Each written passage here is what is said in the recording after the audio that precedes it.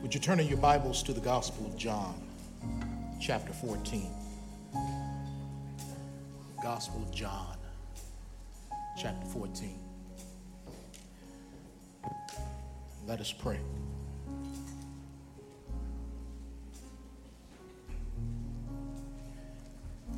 We thank you, Lord, that these are just not lyrics of a song that we're singing and we have not experienced. For those of us who know you, we know how sweet the Holy Spirit is and how sweet the Holy Spirit can be. We thank you for those moments when he comforts us, consoles us, encourages us, leads us, guides us, and strengthens us. We thank you, Lord, as we're going to learn today that you gave us help because you knew we needed help. And the helper is none other than the Holy Spirit. Father, I present this series to you that we're going to be in for the next several weeks as we study, look at, observe the Holy Spirit. We know it's your will that we commune with him, that we submit to him, that we listen to him, that we are filled with him. I pray, God, that you would do things that we can't even imagine because of the understanding we're going to gain. I pray, God, that you'll do a work in this church that we've never seen before because the Holy Spirit will continue to have his way and blow our minds. Lord, we're not just asking for emotional encounters, and we know that's part of it, but we're asking for transformational encounters. Whereas we heard this morning that minds would be renewed and lives would be changed, that the things we thought we could not stop doing, we will be able, with the help of God, to stop doing, and the things we need to start doing, we never thought we could do, the Holy Spirit will help us to start. Oh yeah, it's on. And we bless you. We thank you. Open up our eyes, our ears, and our hearts that we may receive the word of God. For it's in Jesus' name that I ask it all. Amen. Well, if you missed us last Wednesday for Bible study, you really need to be there this Wednesday because we had a good time. We had a good time talking about the Word of God and how it relates to the traditions that we all have grown up with. And we're going to continue this week when we talk about church etiquette traditions. Like, what does this finger mean when you got to get up and walk out? We're going to talk through some of these things this Wednesday. But as we shared last week, traditions are not bad in and of themselves. They can become bad when we put upon a tradition what was never meant to be put on a tradition. Like, you are righteous if you adhere to the tradition. And you are judged if you don't adhere to the tradition. Oh, we're going to have a good time talking about it. And one of the things we talked about Wednesday was that within every family, there are traditions. Your family has traditions around the holidays. My family has tradition around the holidays. And those are good things to have to pass on to other generations, to your children and your children's children. And one of the things that we tried to establish with our children when we were raising them up is that we're going to always have, as much as we can, a family vacation. So we're going to take time because you work in school and all of that. And our kids would get excited that we were going to be going somewhere, South Carolina or Florida or Virginia. We would take family vacations. But not only that, we want to instill that within our children. We also wanted to instill the fact that mom and dad will do a vacation separate from the children. Can my wife say amen? And so we did that. We would have family time and then mom and dad time. Because we're trying to show them, again, modeling, discipling them, that this relationship after God comes even before the children. And that they can have security and peace of mind knowing that mom and dad love each other and cultivate their relationship and take time together. And so when we would tell them that we were going to a place like Hawaii, forget Virginia, we were going to Hawaii or we were going to the Caribbean or something, they would look a little sad, a couple of haters in the bunch. But this question would inevitably come up. And the question was, who are you going to leave here to be with us? While you're gone, who are you going to leave here to be with us? And back then, we had some really good babysitters. One thing about being in the church, once the word gets out that there's a good babysitter, church folk will steal your babysitter. And so we had a couple stolen over the years by Strong Tower members, but our kids would ask, who are you going to leave here to be with us? Because what we want to know is this person going to in any way be a reflection of who you and mom are, or are they going to be somebody completely different from them? But we want to stay in our similar rhythm. Don't bring somebody in here that's going to frustrate what we do and what we've been doing, the culture of this house. So we always took that into consideration when we had a babysitter with our children. Well, Strong Tower, I need you to go back with me in your mind's eye about 2,000 years in the past. Go with me to the upper room. Go with me in your mind's eye to the upper room. This is the Holy Week of the Lord, the Passion Week. And let's go to Thursday. He's in the upper room. And he begins to wash the disciples' feet, and he's telling them about what servant leadership is all about and how you ought to serve one another, even as I have served you. And then he begins to teach them. And he tells them that I am going away. He says, don't let your hearts be troubled. You believe in God, believe also in me. In my Father's house there are many mansions. If it were not so, I wouldn't have told you. I'm going to prepare a place for you so that where I am, there you may be also. And he kept telling them, I'm leaving you. And it's been 3.5 years now. And they've heard him talking about the plans that the Father had for him. But now they were coming to culmination. And the Bible says that sorrow filled their hearts. Because they had been walking with Jesus for 3.5 years and loving him, getting to know him. And Jesus says, you guys are no longer servants, you're my friends. And now he's saying, I got to go, and where I'm going, you can't come with me right now. Sorrow, trouble, pain gripped their hearts. And I would imagine they had the same thought in mind that my children had in mind. And that is, okay, if you're leaving us, who are you going to leave here to be with us when you're gone? And that's when Jesus began to teach them about the Holy Spirit, because he said, look, if I don't go away, the Comforter, the Holy Spirit, cannot come. It's to your advantage. You may not feel it right now. You may not understand it, but it's to your advantage that I go away. Because right now, my deity, I purposely limited my deity to be in flesh, a human body, one place at one time. Yes, I'm still God, but I limited voluntarily my deity. And so when the Holy Spirit comes, there are no limitations with him in terms of being with you, because he will not only be with you, he will be in you wherever you are globally as the church expands. So there's an advantage that the Holy Spirit comes. I've got to go away. And as they spent their final moments in the upper room, he spent a lot of time focusing on the ministry of the coming Holy Spirit.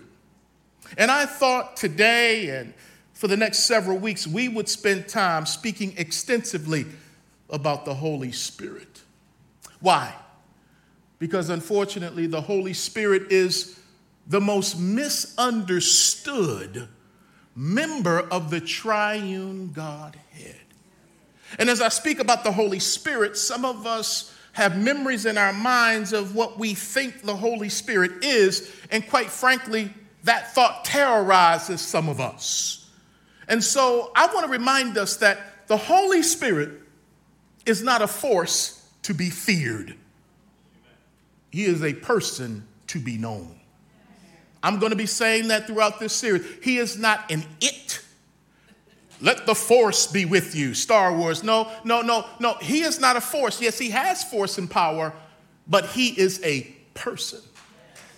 And so in the midst of this series, which we're calling Getting to Know You, learning what it means to commune with the Holy Spirit. We're going to learn how to commune with him, which is what the Bible says in 2 Corinthians chapter 13, where it talks about having the communion of the Holy Spirit. We're going to spend time learning about the Holy Spirit and how to better commune with him. But to get things started, we got to start off with who he is. Now, no one sermon can completely explain who the Holy Spirit is, yet alone God or Jesus. But we're going to do our best, and I hope that I'll plant a seed of curiosity, especially for those who may be exposed to this kind of teaching for the first time, that you'll go home and you'll spend time with God on your own. Why? Because the best teaching happens when you are with God by yourself. Because the Bible says you have an anointing. If you're a believer, you have an anointing which speaks of the Holy Spirit from God who can teach you things that no man can teach you. We all need teachers. We all need pastors. But don't you bypass what the Spirit wants to teach you because you only open up your Bible on Sundays. But I hope something happens to you today that you want to go and read these passages. So let's start today with the person of the Holy Spirit. And from our passage in John 14, we'll see three things Jesus taught his disciples about the Holy Spirit. And it's my prayer we'll see those three things as well. We're going to see the Holy Spirit is our helper. Then we're going to see that the Holy Spirit is the truth. And finally, we will see that the Holy Spirit is our adopter. So I'm using plural language here, that he is our helper, the truth, or our truth, and our adopter. Because in the West, so often, because we center ourselves so much in the West, that we tend to think that it's just me, myself, and I, in the words of De La Soul, that it's just all about me. But we got to remember that when Jesus gave forth this teaching, it was done in the context of community. So before we start trying to apply who the Holy Spirit is to me, we got to make sure we understand who the Holy Spirit is to us. And so let's understand that community, that we know God best, we learn of God best, and we live for him best in the midst of community before we just make it a personal thing between me and God. So number one, the Holy Spirit is our helper. John chapter 14, verse 15, Jesus said, I know he said it because in my Bible it's in the red letters. If you love me, keep my commandments. Once again, they are in the upper room. He is instructing them before he is arrested and tried and crucified. And he starts to talk to them here in this passage about keep my commandments. And so my first question is, Lord, which commandment are you speaking about? Which commandments are you talking about? Well, if we understand how Jesus taught, we know in Matthew chapter 22, when they came to him testing him, which is the greatest commandment in the law, because they're thinking that if he picks commandment number 512, they're going to get him for not picking commandment number 333. Because there were over 630 commandments in the Old Testament. So they were trying to trap him and trick him. But how can you trip the person who wrote the book? You can't do that. And so Jesus says, let me tell you what the greatest commandment is since you asked. It is to love the Lord your God with all your heart, mind, soul, and strength. And then there's the second commandment that can't be separated from the first commandment, which is to love your neighbor as yourself. And in Matthew 22, Jesus said, hang all of the commandments on love. Loving God, loving your neighbor as you love yourself. So what is the commandment? It is love. Because if I love God, I'm fulfilling the first 4 commandments in the 10 commandments. If I'm loving my neighbor, I'm fulfilling the next 6 commandments in the 10 commandments. My focus isn't trying to keep the law. My focus is on receiving his love and living in his love and watching the law be fulfilled in my life. And when I fall short, his perfect love is able to help an imperfect person every day of his or her life. So Jesus said, let me help y'all out a little bit. Because y'all want to focus on the minutia and y'all are sitting around here swallowing camels and choking on gnats. Let's simplify this thing. Love. And just in case the disciples missed it, he hit them with it in chapter 13, verse 34. And he says, still in the upper room, a new commandment I give to you, that you love one another as I have loved you. By that, you also love one another. By this, all men will know that you are my disciples by how you vote. Is that what the book say? They're going to know you're my disciples by what denomination you're a part of, by how much money you make. No. They're going to know you're my disciples if you have love for one another. So the new commandment, which is really an old commandment, but he's just crystallizing it because he's the Christ and he's explaining it. Love. Well, Pastor, what is love? Love, simply, agape love, is a commitment of one's will. It's a commitment of the will to do the right thing towards the person being loved. So if you're taking notes or you're going to watch it on the repeat, just recognize here that love is first a commitment of the will before it's a feeling. And a lot of people jump in and out of love because feelings, they are fleeting. But when you have real love, agape love, it's a commitment of the will, whether the feelings are there right now or not. And you're going to do. Love always acts.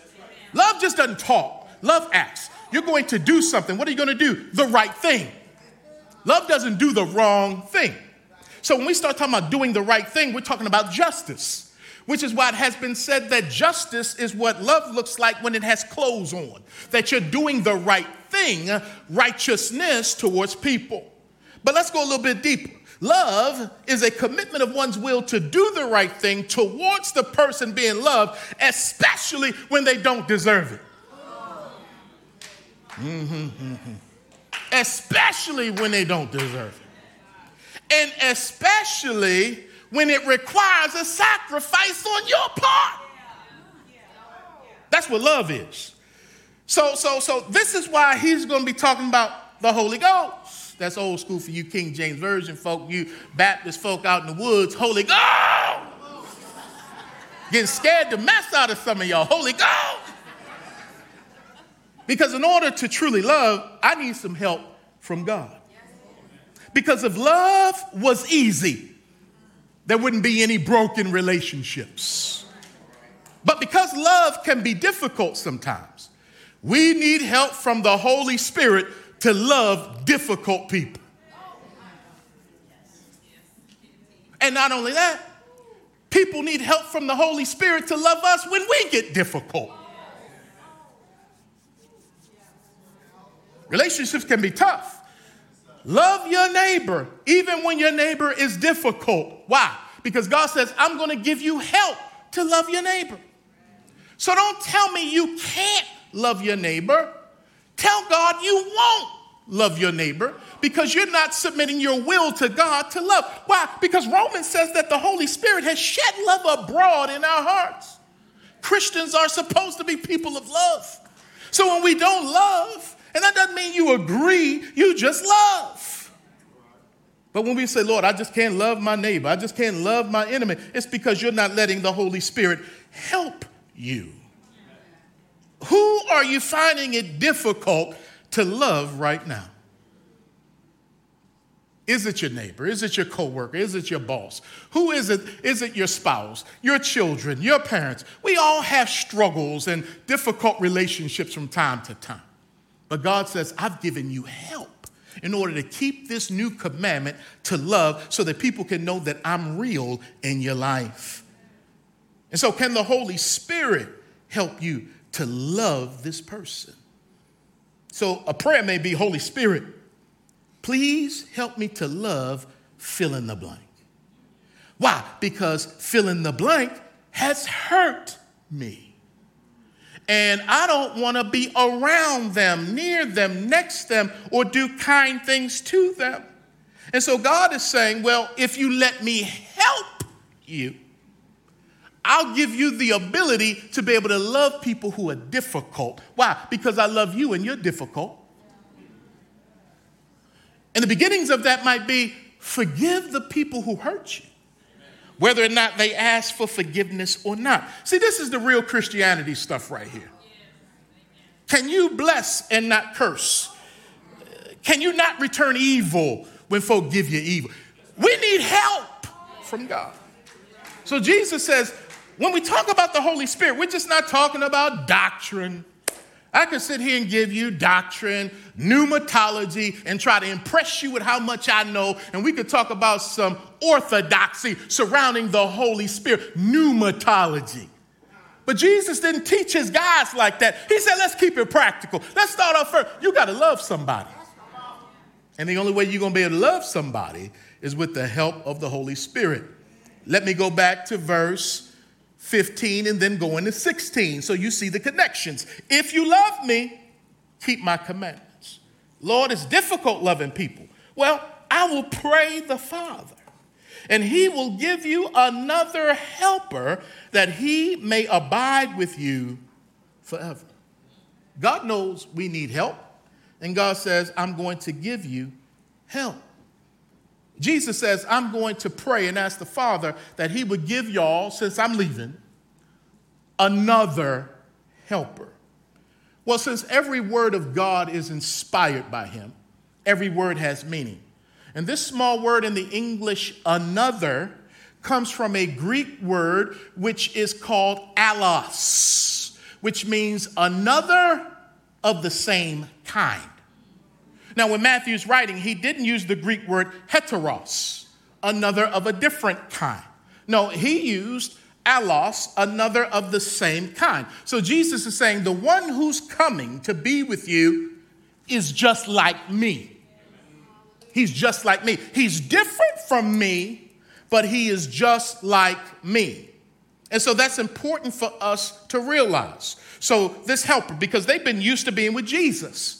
So he's saying the one who's coming with you is just like me, even though he's distinct from me. But since he's like Jesus, this means this helper is a person. He is a person, not a thing or an it.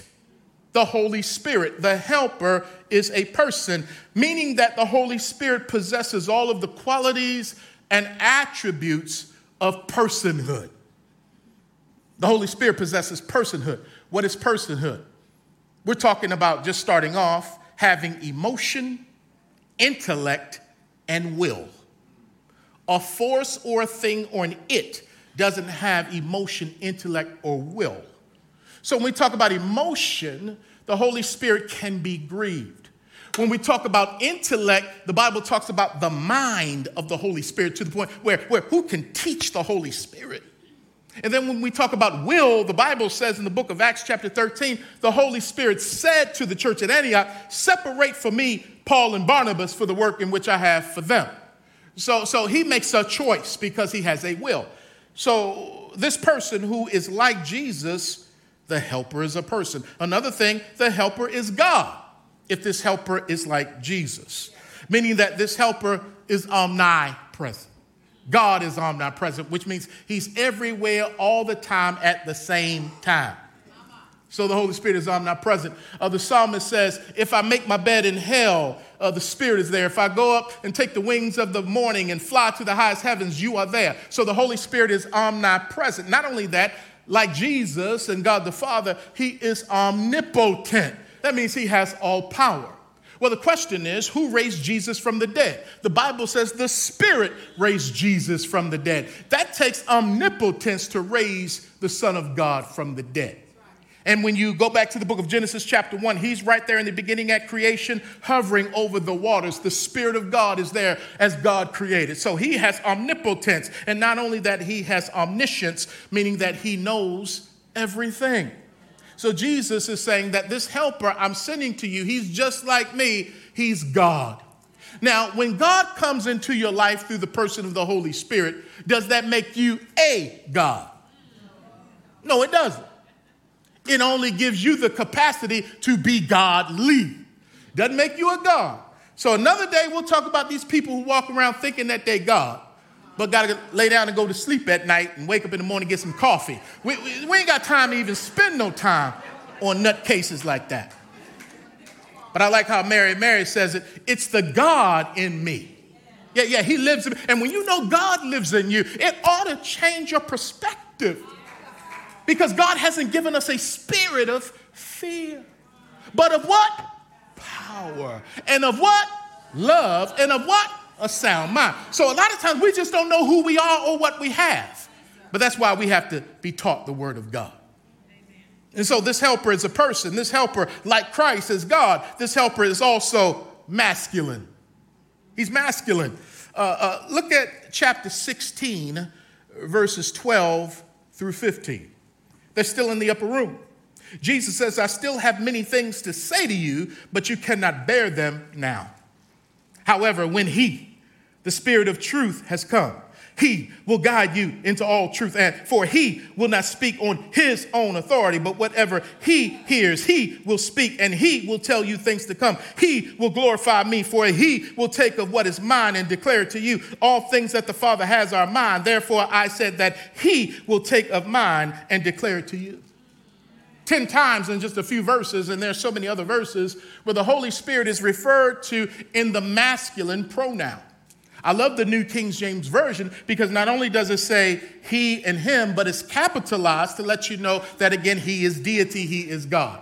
So that helps a whole lot. And so when people, as we're going to find out in a minute when he talks about the world, is full of lies. When people want to come and try to say that, yeah, I know y'all pray to Father God, but what about Mother God? Or again, the Holy Spirit is an it, or the Holy Spirit can be a she. Well, the Holy Spirit is not a man like men and women. But when God reveals himself to men and women who are created, God reveals himself in the masculine form. So let's use the terms God uses, as opposed to making up stuff that sound good but ain't right. And I know it ain't popular, but God hadn't called Christians to be popular. He called us to be obedient and effective witnesses for him. And we can't be effective if we let unbelievers try to teach us theology. No, we teach the church theology, and if the world picks it up, so be it. My God.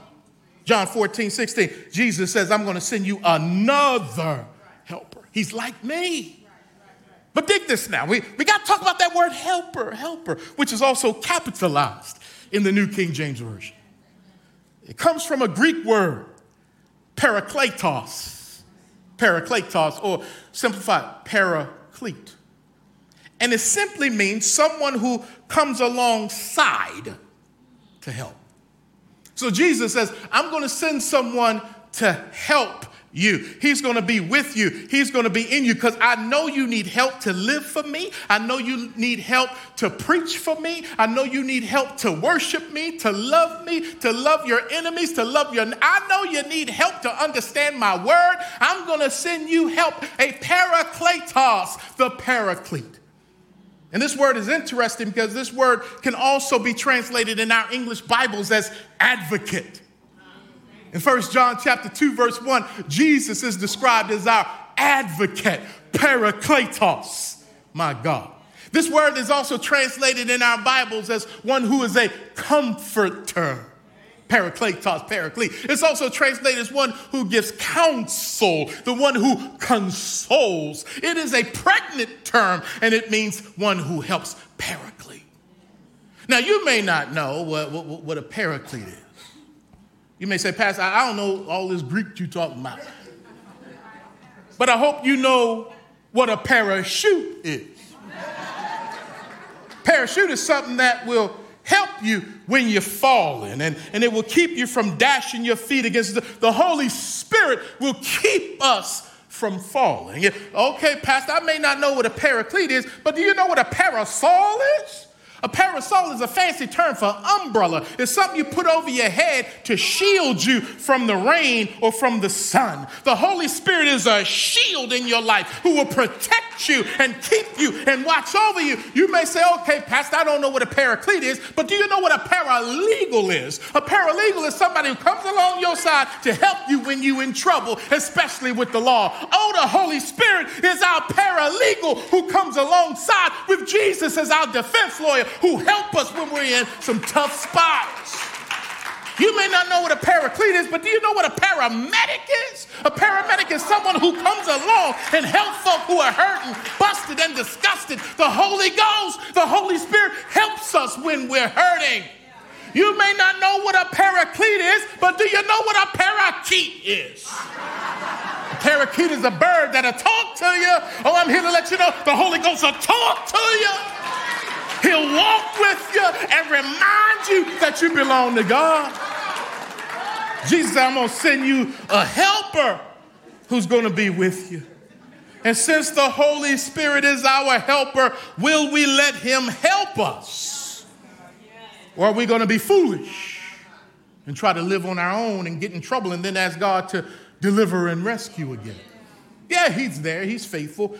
But we need to be people who rely on the help we have. Let's move to number 2. The Holy Spirit is the truth.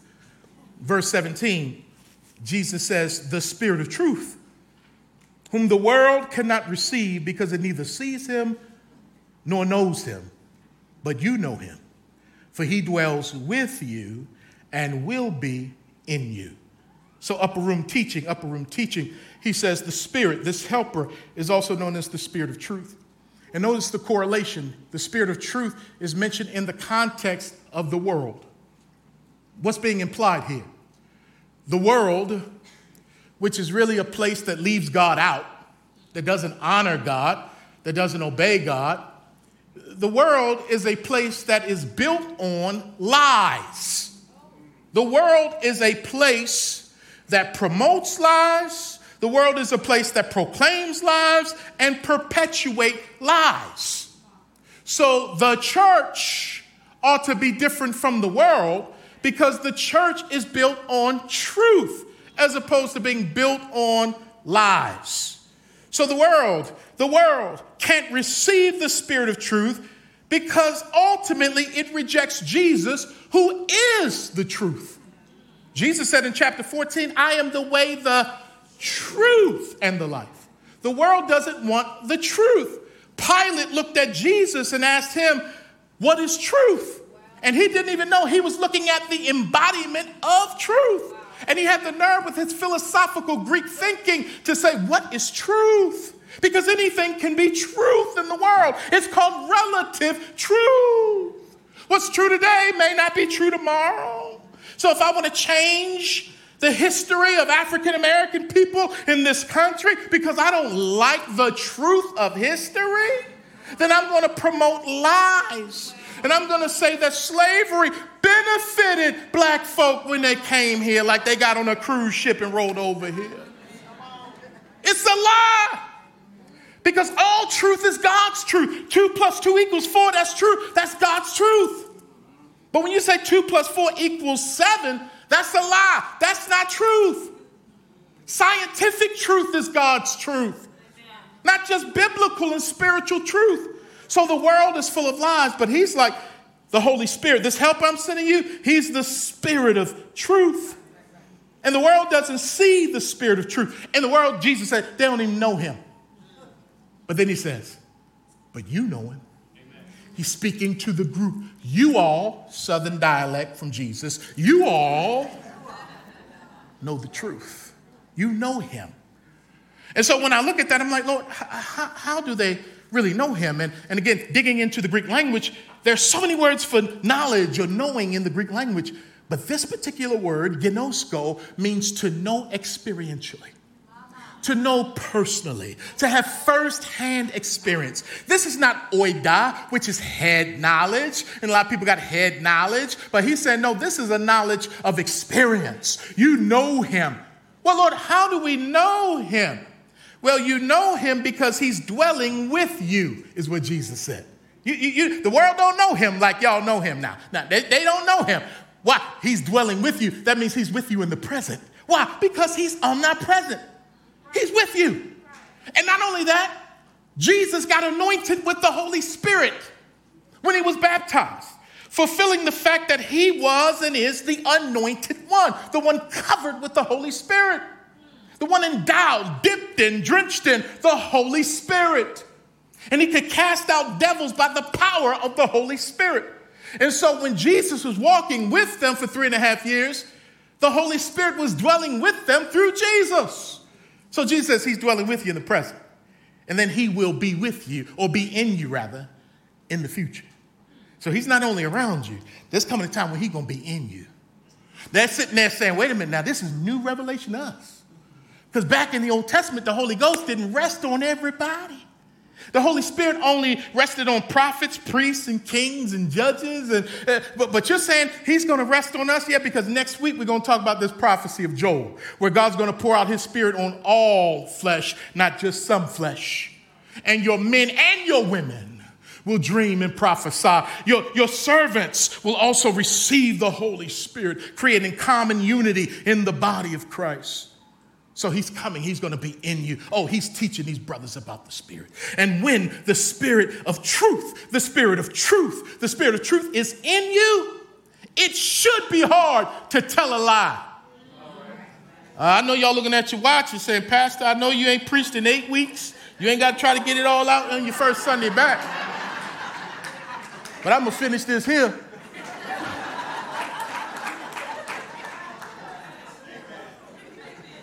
It should be hard to tell a lie if you're a Christian. It should be hard to live a lie if you're a Christian. And it should be hard to accept a lie if you're a Christian. But we got a lot of oxymoron Christians around here.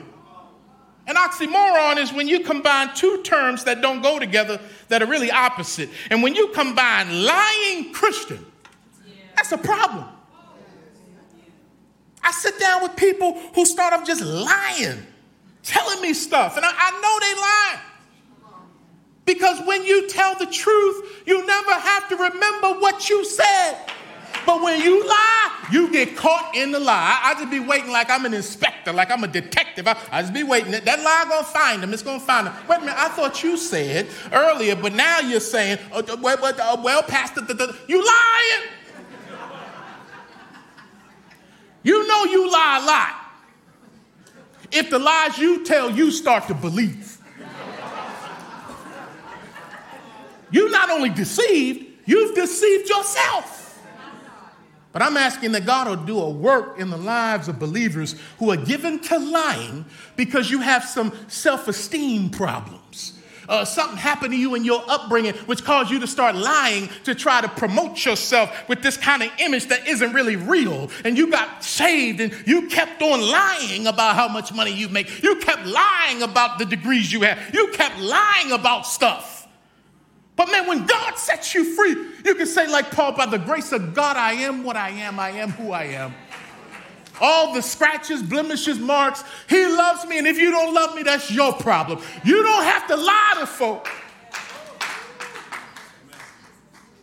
Finally, the Holy Spirit. Oh, I wish I could stop here, but Ananias and Sapphira, they were some lying Christians.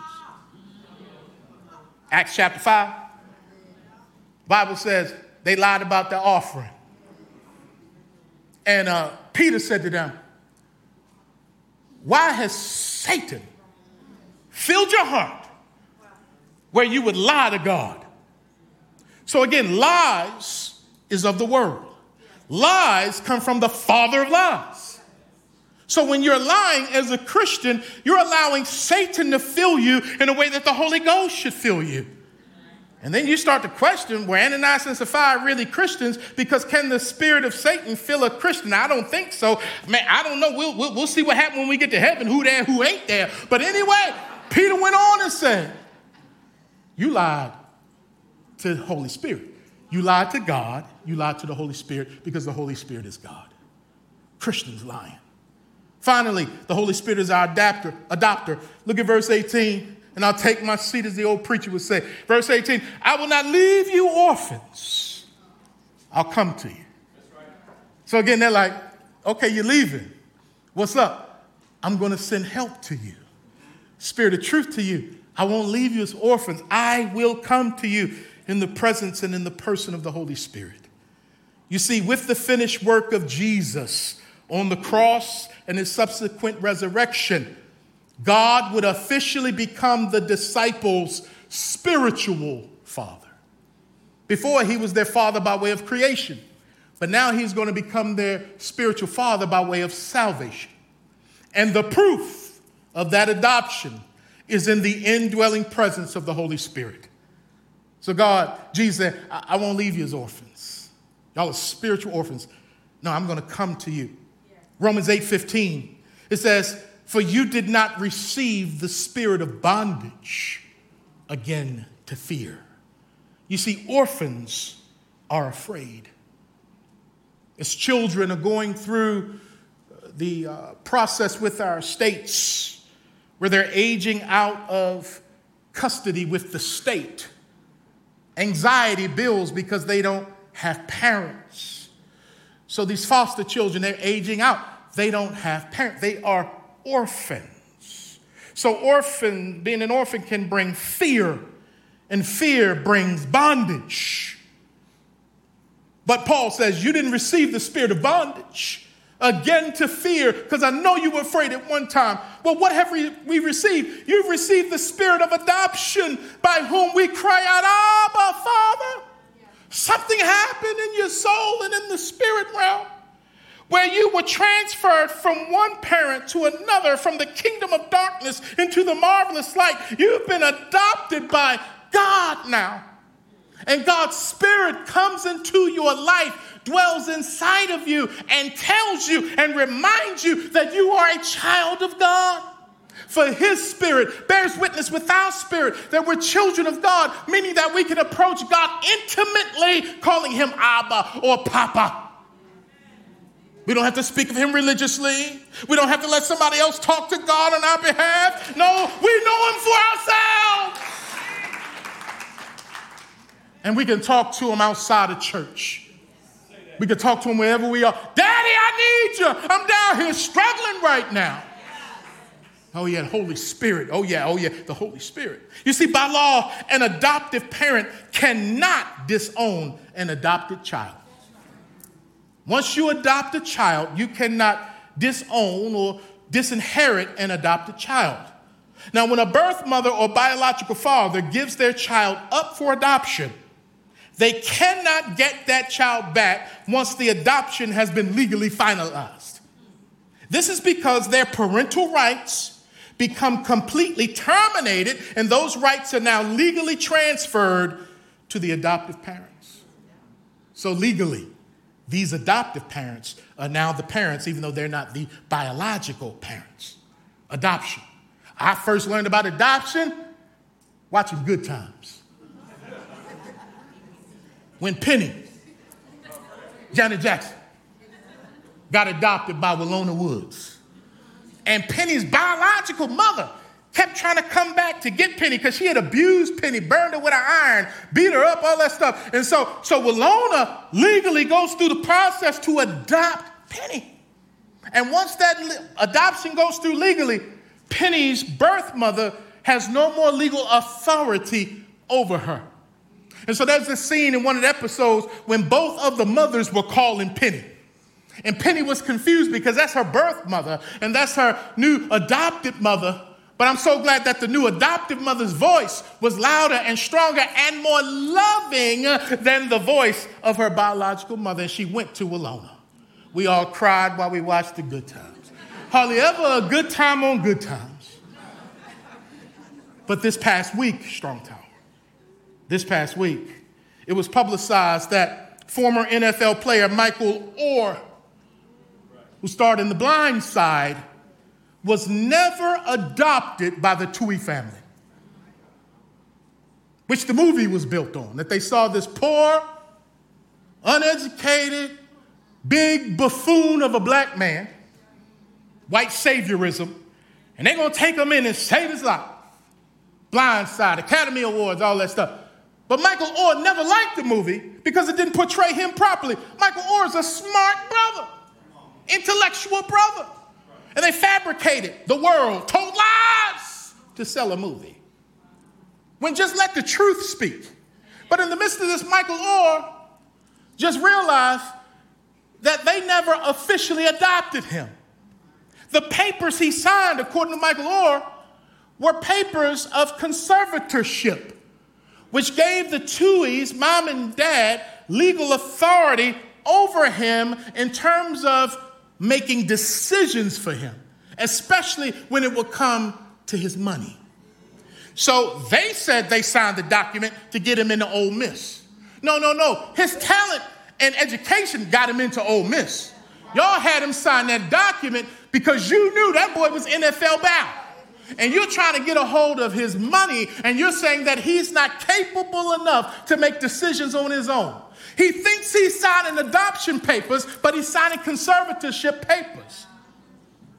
That brother just got married to a black woman. That black woman probably started looking at the records like, hey, wait a minute, hold on. Hey, what's this right here? What? So now he's got to deal with the emotional distress. I thought they adopted me because they wanted me. I come to find out that they didn't even adopt me, and it seems like they really want my money. Because had they made him, like adopted him, he would have become an heir to the Tuohy estate. Tuohys didn't need no money. They already had $220 million in their estate. But I think they didn't adopt him because they didn't love him enough to let him share the estate with their other two children. But they could use him to make themselves seem like saviors and feel good. I know you don't like it, but it's right. I'm telling the truth. That's why I hope you come to church. But I said all that to say this. And Michael Oher's barber is a member of our church, Tony Steele. So we're praying for you, Mike, that justice would be done. And if you're lying, which I don't believe you are, that justice will be done and expose you. But I don't see why the brother would have a reason to do what he's doing now. But I said all of that to say that when God adopts you, you're not signing a conservatorship. I wish somebody would help me real quick. That when God adopts you, he not only brings you into his family, gives you his spirit, sealing you to the day of redemption, but he has the nerve to make us co-heirs with Jesus Christ. You and I can't really even enter into all that. Whatever Jesus gets, we get. That's why the gospel is good news to the poor, to the brokenhearted. Well, 2,000 years ago, Jesus met him in the upper room and said, I'm leaving, but I ain't going to leave you without help. The Holy Spirit, he's not only going to be with you, he's going to be in you. He is the Spirit of truth. And what they needed to hear then, we need to hear now. And that is, let the helper help us as a church. Let the helper help us as individuals. Amen. When you go home tonight, just don't go on automatic pilot. Holy Spirit, help me. Jesus said, without me, you can do nothing. Lord, I need you. In the simplest of things. I'm more aware. Don't we sing it? Make us aware more of your presence. Holy Spirit, help me with telling the truth. Because you're the Spirit of truth. Lord, I've been lying because I've been afraid. I've been acting like an orphan when I'm really a child, a son, a daughter of you. And I don't need to lie to nobody. If you accept me, Lord, I accept myself. And whether or not they accept, I'm going to tell the truth, Jesus. So help me, Lord, with that. And also, Holy Spirit, help me to understand my adoption. Oh, God, I belong to you. You belong to me. Jesus said he's going to be with you forever.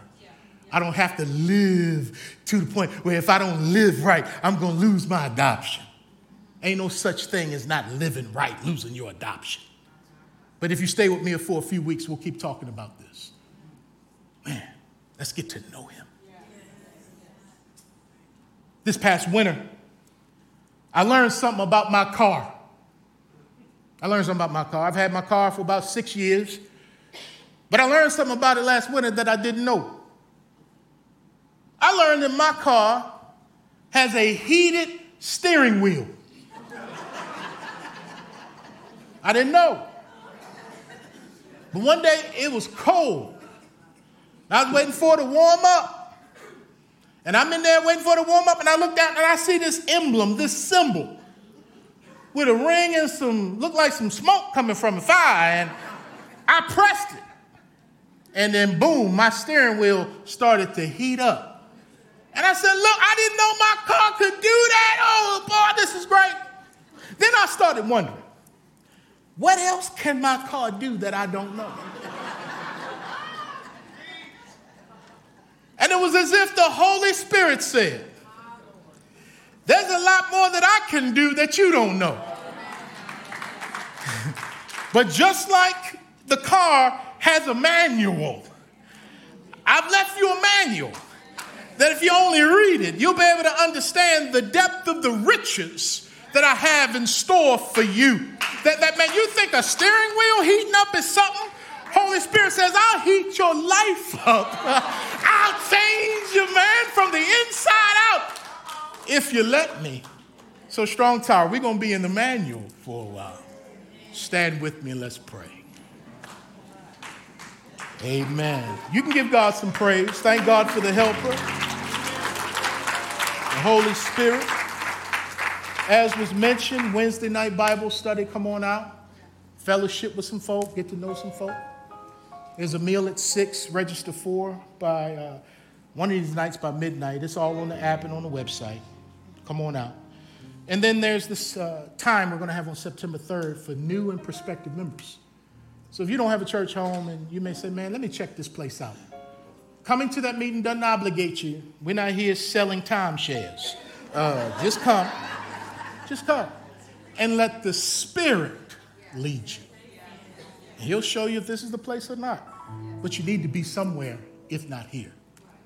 And if there's anyone here, you don't know the Lord Jesus, open up your heart and say, Jesus, I want to be saved. I want to be born again. I want to be forgiven. I believe you love me. And you proved your love. You just didn't talk it, but you walked the Via Dolorosa, which is the path to the cross. And He died on that cross for your sin and mine. We are all guilty. But God says, I love you so much, I'm going to send my Son to take your guilt. And after He died, He rose from the grave. And if you put your trust in the living Christ, He'll come into your life and change you. Oh, my God. If you've never asked Jesus, ask Him to save you. And if you do, just come up and shake my hand and say, Pastor, today was the day of salvation for me. So let's pray. Father, thank you, oh, God, that we got to gather today in your house. Thank you, Lord God, that we have freedoms in this country where we can assemble pretty much without any kind of persecution. But, Lord, the real battle begins when we leave this building and we go out, and we're called to love difficult people. We're called to love the poor, love the last, love the lost, love the least. And in and of ourselves, we cannot do that. But when you baptized the church with the Spirit, you gave us the capacity to love. And love looks differently for each one of us as we're loving people. But Lord, I pray that people will know that we're your disciples by the love that we share.